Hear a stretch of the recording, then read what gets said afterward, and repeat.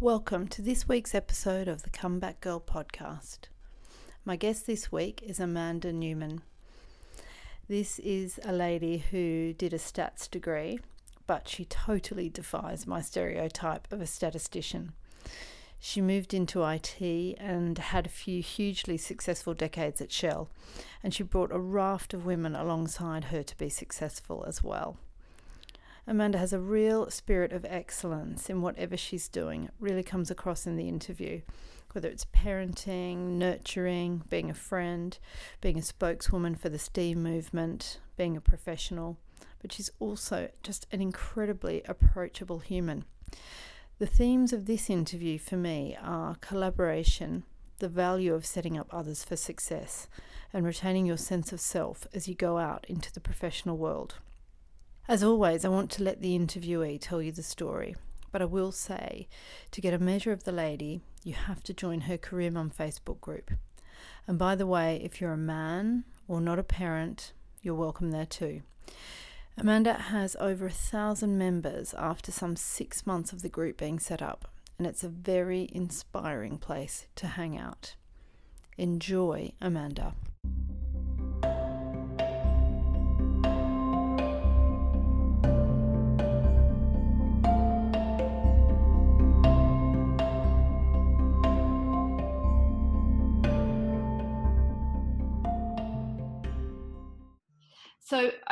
So it would be fantastic, Amanda, if you could talk a little bit, first of all, about your career at Shell, how you've grown up there, and how it came to an end December last year. Yeah, so I had a brilliant career at Shell. I have a lot of love for that company, and they've developed me into the human that I am today. I didn't join straight out of uni. I went to a job at IBM, and it turned out to not really be for me. I stayed a year, just under a year, and had an opportunity to move to Shell. So I basically applied for one job at Shell, went for the interview to work on their help desk, which I was doing at IBM, so an IT help desk role. I'd studied maths and computing, which I'd fell into because I loved maths at school after hating it in the early years, actually. And then I got a good teacher that helped me relate to maths, and I developed a strong affinity with it. And I knew I wanted to go on to do maths at a degree level, but I wasn't sure what I wanted to study alongside it because I was more of a statistician and I didn't just want to do pure maths. My dad said to me, my amazing dad, who we lost about 12 years ago, he never let me believe that as a woman I was any less capable than as a man. So he told me, computing's the next big thing, perhaps you should do maths and computing. And we found a course in Liverpool and I got in to do that. So it was the start of something brilliant, really, because I realised I quite loved computing and the logic behind it. I'm not a big coder, but I fell into a career in IT, and my degree actually had a placement year. So I had a year in industry where I went to work for a telecoms company, which was then called Mercury, since became Cable and Wireless. But I worked on their IT help desk, and it was where desk side and the first and second line support, we call it, were aligned. So I was often, with no health and safety consideration, lugging big heavy laptops around a building, fixing people's PCs, going in and changing hardware. It was a great learning opportunity for me. And I realised that I loved, from a maths perspective, something which was very closely linked to call centres queuing theory. So bringing me back to when I started at Shell, I started to see where I could add value beyond my core IT help desk role, which was to share some of my queuing theory best practice. And I went to the managers to help them assess how they could best structure the help desk teams, make sure they had the right number of analysts ready to take calls, and ultimately help them evaluate new queuing theory software. And through that, they saw other capability in me, and I got promoted. I then went on to many different roles in Shell. So one of my main aspirations then in my 20s was to become help desk manager. It was the ultimate dream job for me. And the first time round on applying, I didn't get it. So that was really heartbreaking, actually. I remember being really sad for days, and I probably wasn't ready for it, actually, and I wasn't mature enough for it. So the hiring manager called me into her office and said, "You've not been yourself." She was a good friend as well. "You've not been yourself. You seem really down. What's happening?" And I stopped and said, "I really wanted that job." because I could really see where I could add value, and leading a large team of people and inspiring them was something that I felt was my calling. So I reapplied for the role a couple of years later when I was just going off on my first maternity leave. And I thought, I'm going to be off likely a year. There'll be no way I'll get this role. But I did. And they waited for me to come back. They put somebody in place in a temporary position for a year, and they waited for me to come back, and I came back to a promotion. And this was probably one of my first learnings. So I got back to the role, help desk of 200 people. With the role, you also became the site host for Wythenshawe, which is up near Manchester. So the IT representative on the site, making sure that all site decisions were made, and also representing all of the IT community. There's about 400 people in total. And within my first couple of weeks, I got called by our IT leadership team in the Netherlands to say that they were going to outsource the help desk.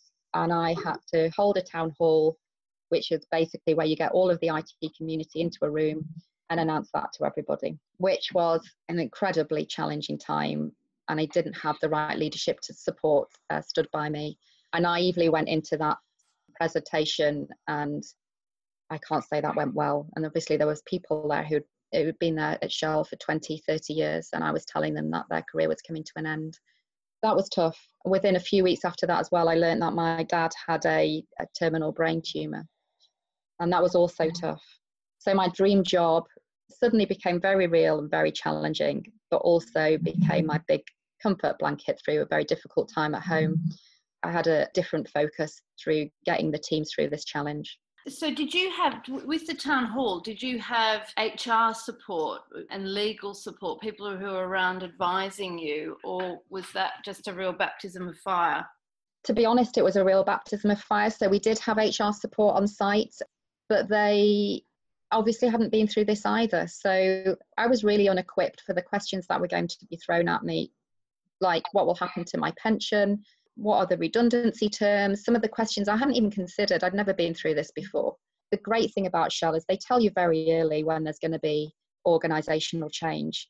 So we were something like 18 months off this change happening, and it was very early discussions. We hadn't selected a supplier to outsource to, and it was really about being open and honest and transparent with all the staff.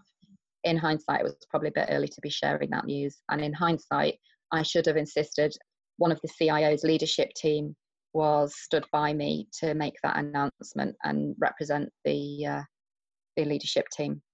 But I ended up then not going through the outsourcing myself. So I ended up staying at Shell, which again was a difficult decision because we'd outsourced to what became HP. And I was offered a move to HP in a good role, but I also managed to get a role in the downstream organisation. So it was my first challenge really of where integrity matters. So I was really concerned about my integrity and how that reflected to my staff, because I had encouraged them that HP would be the right place for them, because if they wanted a career in IT, there was going to be some great opportunities. And that was the message that I was being given, and I believed it. And then to then back out and actually stay in Shell myself, which was the right move for me, but felt very conflicting choice. I had to do what was right for myself though, and that's probably one of the early career learnings, is nobody else is going to look out for you. You can have some amazing mentors and sponsors through your career, which is really important, but ultimately you are the ones that has to make the right choices for yourself. That was probably 15 years ago, and I went on to have an amazing career in Shell Downstream in the IT function, working across some brilliant projects in retail and on our site systems, and making sure our processes were all aligned, and even some back office IT across integration services. And then I had a surprise pregnancy in my third pregnancy, in that it was twins. So that came as a big shock. I went off on maternity leave, and through that maternity leave found that they were closing the Northwest hub. So you have to be connected to a hub in Shell, and they wanted people to either go expat or move to London, and likely move to London really. And that wasn't an option for me. So I was made redundant, but I like to think that I made the choice to take redundancy, because I could have secured a role in London if I pursued that option, and I didn't. I decided the time was right to perhaps leave Shell and see what else was out there and maybe have a break. So I came back from maternity in March 2016 and felt a bit deflated, if I'm honest. I'd asked them whether I could actually stay off on what we call gardening leave and bide my time out through my terms of redundancy till I finished my time at Shell. But they asked me to come back and lead process and organisational change within one of the back office IT teams. So it wasn't my dream job. I came back with 4 children. It was challenging. And I realised that if I was going to get through every day, I had to do something where I was giving back and adding value. So beyond my core role, I contacted the UK country chair and the VP of HR and asked if I could support them in improving the maternity process, because since my first and second maternity leave, I have 4 children. I'd felt that my third experience, especially through a significant organisational change, and one thing you can always be sure of in many organisations, and especially Shell, is there will always be change every couple of years. So I thought there's going to be lots of other people going through this, especially if it's their first pregnancy. There's going to be women dropping out early, when if they'd had the right level of support and the process had been smoother, they perhaps wouldn't have dropped out. So I worked to improve the process. I also helped to develop a returnships proposal, which I left in the hands of HR, hopefully to be implemented this year. And I worked to develop a mentoring program. So one of the strategic objectives for the locations for IT was to move many of the positions to Bangalore in India. And in fact, that was actually the strategic plan for a lot of the businesses as well. So I got an agreement that I would set up a mentoring program for our future pipeline of women in Shell India. It became apparent that there were things happening generally at the more senior job levels and generally for people who'd been highlighted as talent. And I wanted it to be accommodating for all. So I started to set that up, and then word got out and I agreed that I would do it for all of the businesses in India. So for the 2,000 women in India, we set the foundations for a mentoring program. I don't believe it's actually completely rolled out yet. I've been in touch with some of the teams since I've left, but I have offered and keep pushing that if they need my support to get it done, I'm happy to step back in on a voluntary basis. I'm very passionate about this, because our future for the IT function, if we're going to have the right level of senior women, we need to support them coming up from the bottom, and those women are in Bangalore. And you mentioned before that we don't refer to this group of women who come from engineering tech as STEM anymore, it's STEAM. Yes. Yeah, so I mean, the thing about IT is it's pervasive, and I don't think everybody recognises this. And I've talked with a friend, Dina Turner, about this quite a lot, because she's equally passionate and goes into schools to try and spread this message. So I feel really uncomfortable when parents say, or children say, yeah, I'm not into IT, I don't like computing, I don't want to do a career in IT. Well, actually, every subject, even the arts, so the STEAM, the A stands for arts, so it's science, technology, engineering, arts and maths, has a big need for IT. And it's not about coding, but you know, if you think about the films we go to watch now at the cinema, some of the tech that's in those films is incredible. It allows us to be a lot more creative. And when you're going about your daily business, if you think about all of the different IT in your TV, the tech that's needed in the TV, you know, simple things like using gadgets in the kitchen, IT's in everything. And I think we need to encourage our younger generations to see that and embrace what aspects of IT they might enjoy, because careers in IT are so diverse. In my 20-year career, I have never coded. I did study coding at uni, not very good at it. I maybe might, if I get some time, might take up a learning in it. But I think that people don't recognize, you know, there's business analysis, there's analytical skills, there's project management skills. So if you're good at organizing people and you're good at structure, then that would be good for you. These are all IT roles that are available, and we need more women to embrace them. So just back to you and Shell, if we bring it up to 2017, what happened? Yeah, so I took redundancy. The last few months were hard, actually, and I knew that it was going to be a hard change for me. My learning when my dad was ill was, you know, we're all about looking after our physical health, but we don't often do enough to look after our mental health. And I was really lucky then that the Shell service offered me some, it wasn't counselling as such, really. I would just go to an office in Shell and speak to the Shell nurse, or I can't remember what their role was, and they would just listen, and it just did a lot to get it off my chest. So I thought, through this change, it's going to be a big change for my family as well, who were used to me being in a senior corporate role, travelling the world, and I'm suddenly going to be home a lot, which they've welcomed, but it's also been a change. I needed some support. So I asked Shell to sponsor an executive coach for me, which was my first great decision. And I got a lady called Amanda Davies, who's been brilliant and given me some great tools to navigate through this change. And one of the things I mentioned to her was I had an aspiration to start blogging as the career mum. And the career mum is my identity, and really just to start to share the wealth of experience and learnings that I've had and been fortunate to be given and coached in through my career at Shell. So I started blogging, and I realized every time I shared a post, I would get about 300 hits very early on. So I thought, actually, I want to start engaging with this audience. And how would I do that? Through having the twins, I'd actually started joining a lot of twin mum Facebook groups and communities, and one I'm still very active in. And the lady who runs it, Shalene Khan, is really good at pulling her community together and building a kind of sense of family, for want of a better word. And I thought, if I could build that community for the career mum audience, wouldn't that be amazing? So late November, I set up the Career Mum Facebook group, and it's now going strong, almost 2,500 global members. And we get more joining every day. I'd say we're probably increasing at about 500 a month.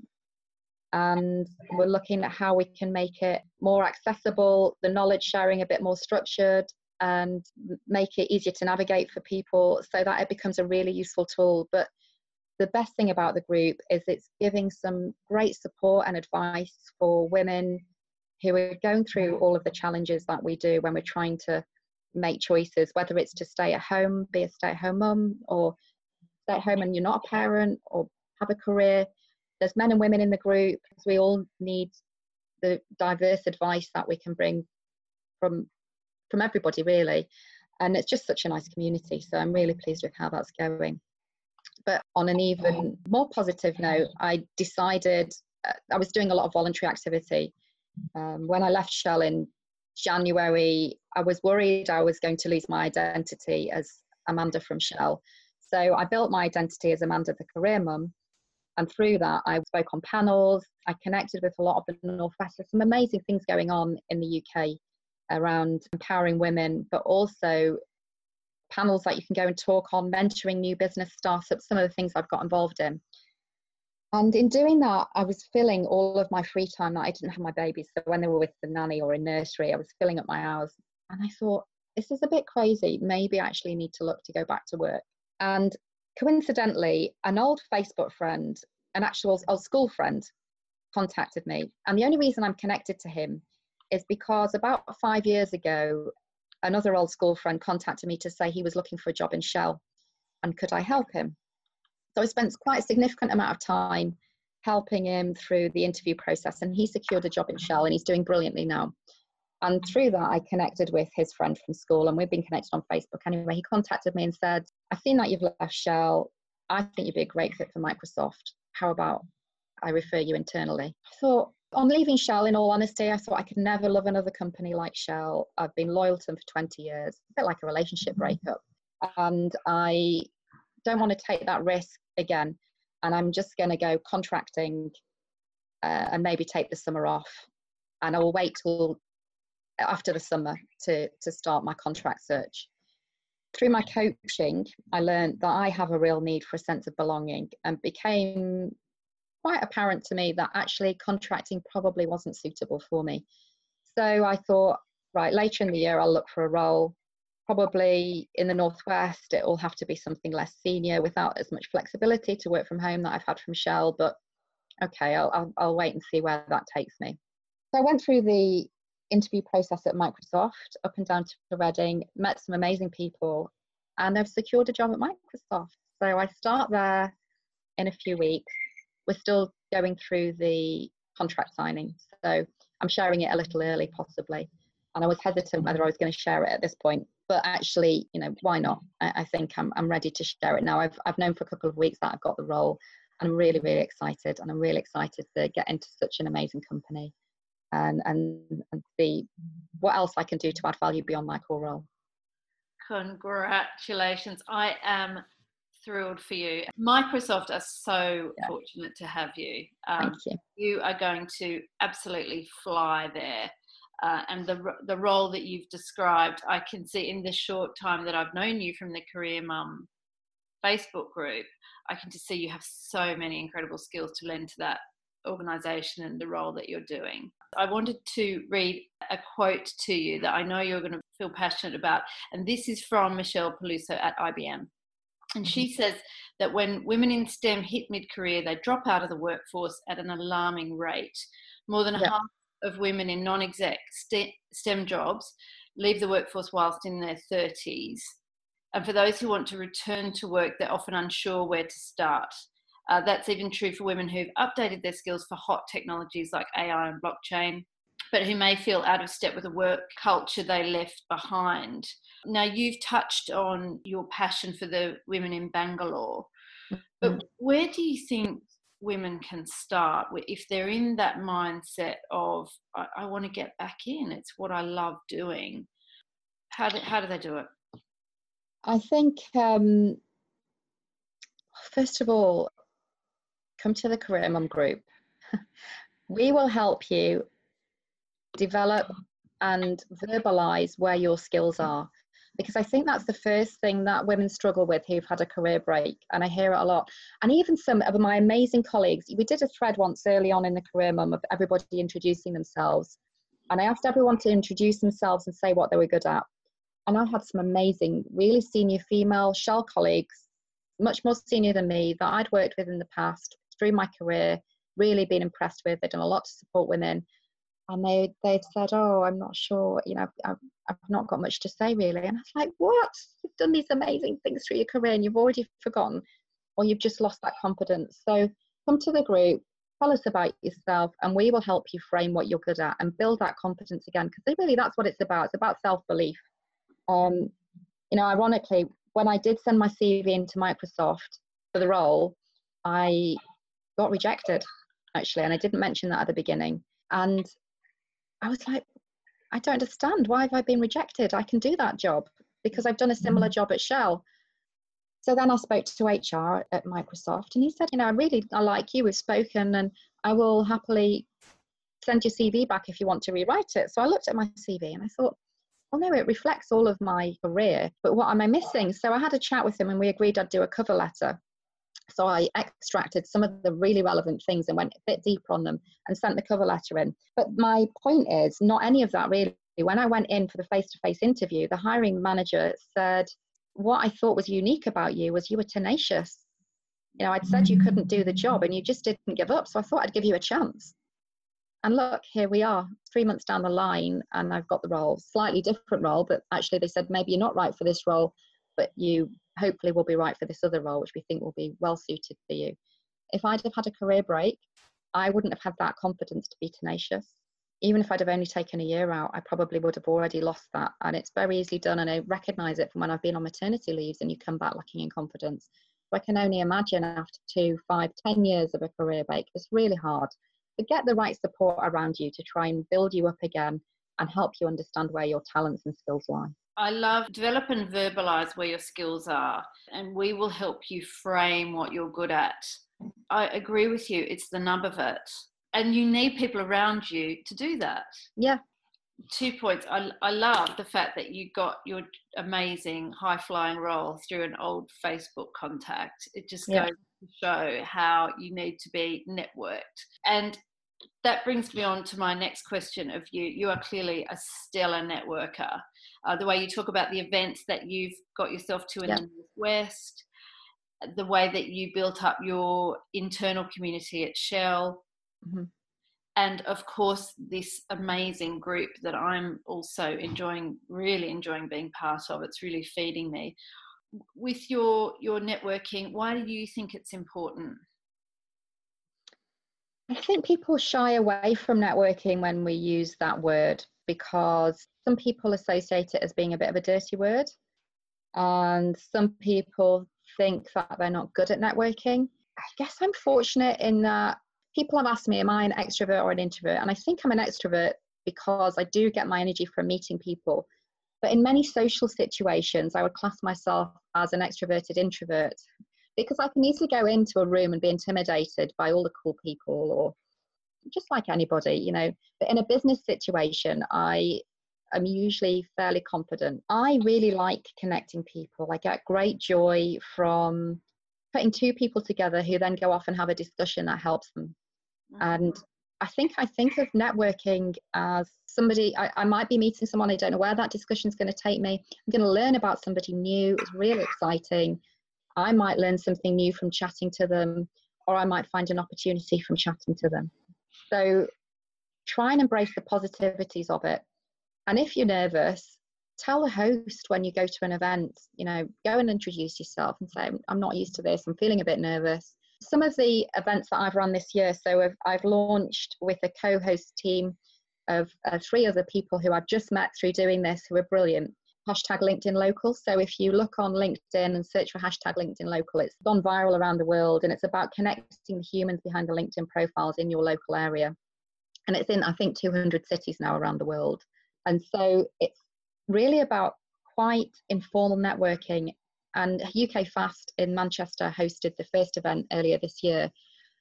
And I was quite surprised because I'd not done many external networking events, if any. I can't think of any that I'd done. I'd done a lot internally in Shell, and I was the Women in IT community lead for a while. So that was a lot about bringing the female IT community together and encouraging some men to join too.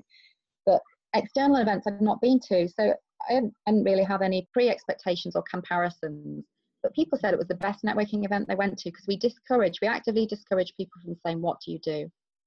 I went to an event last year, and a senior woman, I'm assuming, walked up to me and in a very intimidating tone, she said, and what do you do? And it sounded more like an accusation. And I was immediately like, I didn't know what to do. I had no idea. I didn't know what to tell her. Felt a bit intimidated, my tongue tied. So I think that's an awful question, in all honesty, and especially for people who might be in between careers, or a stay-at-home mum, which is a brilliant career, but it's just not a nice question. So that's one thing we discourage, but it's about getting to know people. So we encourage people to ask things like, what did you want to be when you grew up? Did you have any pets? You know, what's your favorite color? And through those discussions, then you start to learn things about the human you're talking to. And it's not just a cold handing over of business cards, and people build relationships. And that's what networking is all about for me. Completely agree. So when you've been doing your networking, do you think that it's an innate skill that you have, or do you think it's something that you can develop? So you could go from being quite introverted and thinking, this is totally daunting, and I'm going to have a giant glass of wine before I even open my mouth in this room. Can you evolve? I think you can. It's really hard for me to say because I do think it comes naturally to me, and that I get energy from meeting new people. And so I've not been in the position of being somebody that is physically drained from meeting new people. And I know that happens to people. So I don't want anybody to feel kind of incompetent or any less of an equal because it's not a natural thing to them.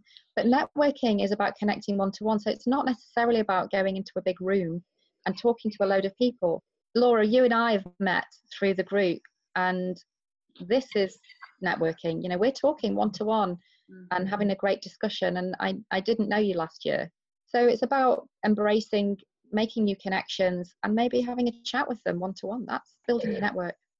I agree with you, and I think I probably sit somewhere in the middle in that I've found a word for it called ambivert, which is somebody who is a little bit in the middle. And I'm like you, I get a tremendous amount of energy from meeting people, probably more one-on-one, one-on-two, one-on-three.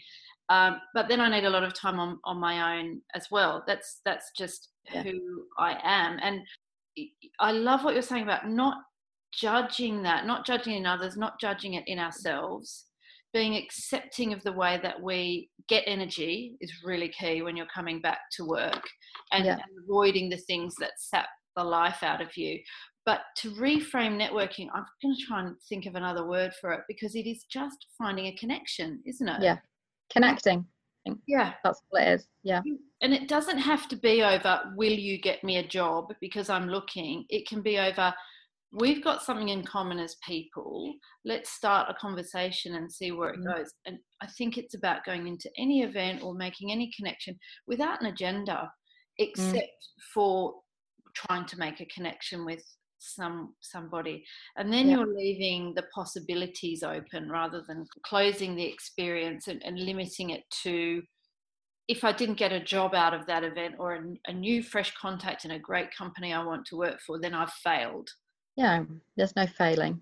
Yeah, definitely. So LinkedIn Local, I've got to look up. Yeah. Because this would be an amazing thing for women going back to work, to be actually... Yeah. And then we don't have to worry about so much about our profile and our CV and all of that outward appearance. It's much more, here I am as a person. Exactly. Yeah. And you just don't know who you're going to meet at these events. So the launch, we had almost 100 people, and we're looking to do another before the summer. And I know that they're regularly in London. Alexandra Galvez, or Authentic Alex, as she's known on LinkedIn, she was the European launch. She's great, and she's got such an amazing story to tell. She's a very good speaker, but she's also very natural and easygoing, and she wants to connect people. Look her up on LinkedIn. So she basically decided one day she'd left her big corporate career and decided that she wanted to try and connect with some of the people that she'd made friends with on LinkedIn that were in her area, so suggested a pub meetup. And then she happened to see that a lady in Australia, she saw on LinkedIn that she was doing something similar. But she contacted her and said, well, let's have a pilot of a hashtag LinkedIn Local across 3 continents. So they were just going to get the 3rd continent in and see how it ran. Within months, it had gone viral on LinkedIn. And like I say, it's now in over 200 cities and growing every day. Brilliant. Must jump on and have a look. One final question for you. With the experience of coming back into work, how important has your mindset been in this return to work? Critical, actually. So I've used a lot of the tools that Amanda gave me through my coaching, and I've also reached out to the group. So along the way, I've had a lot of imposter syndrome, if you're all familiar with that. And I've had days where the lack of structure and the need for self-motivation has been particularly challenging. I'm used to working to deadlines, delivering value-added work to businesses. And so I was being, had a list of chores that I had to do every day, household tasks that didn't motivate me. I felt suffocated by them. So I did reach out to the group on days like that and was very honest and transparent and got great support to get me through till the next day. And usually you wake up the next day and everything seems a bit fresher and your perspective's changed. But resilience and perspective are really important. And I did a talk recently about how important resilience is, because our children unfortunately don't get taught enough of this at schools, and we need to demonstrate it and be role models and show that life's not smooth and we need to ride those waves and everything will work out in the end. Completely agree. Amanda Newman, you're incredible. You're so inspiring and you're warm and encouraging. Thank you for the opportunity, Laura. It's brilliant what you're doing with Comeback Girl.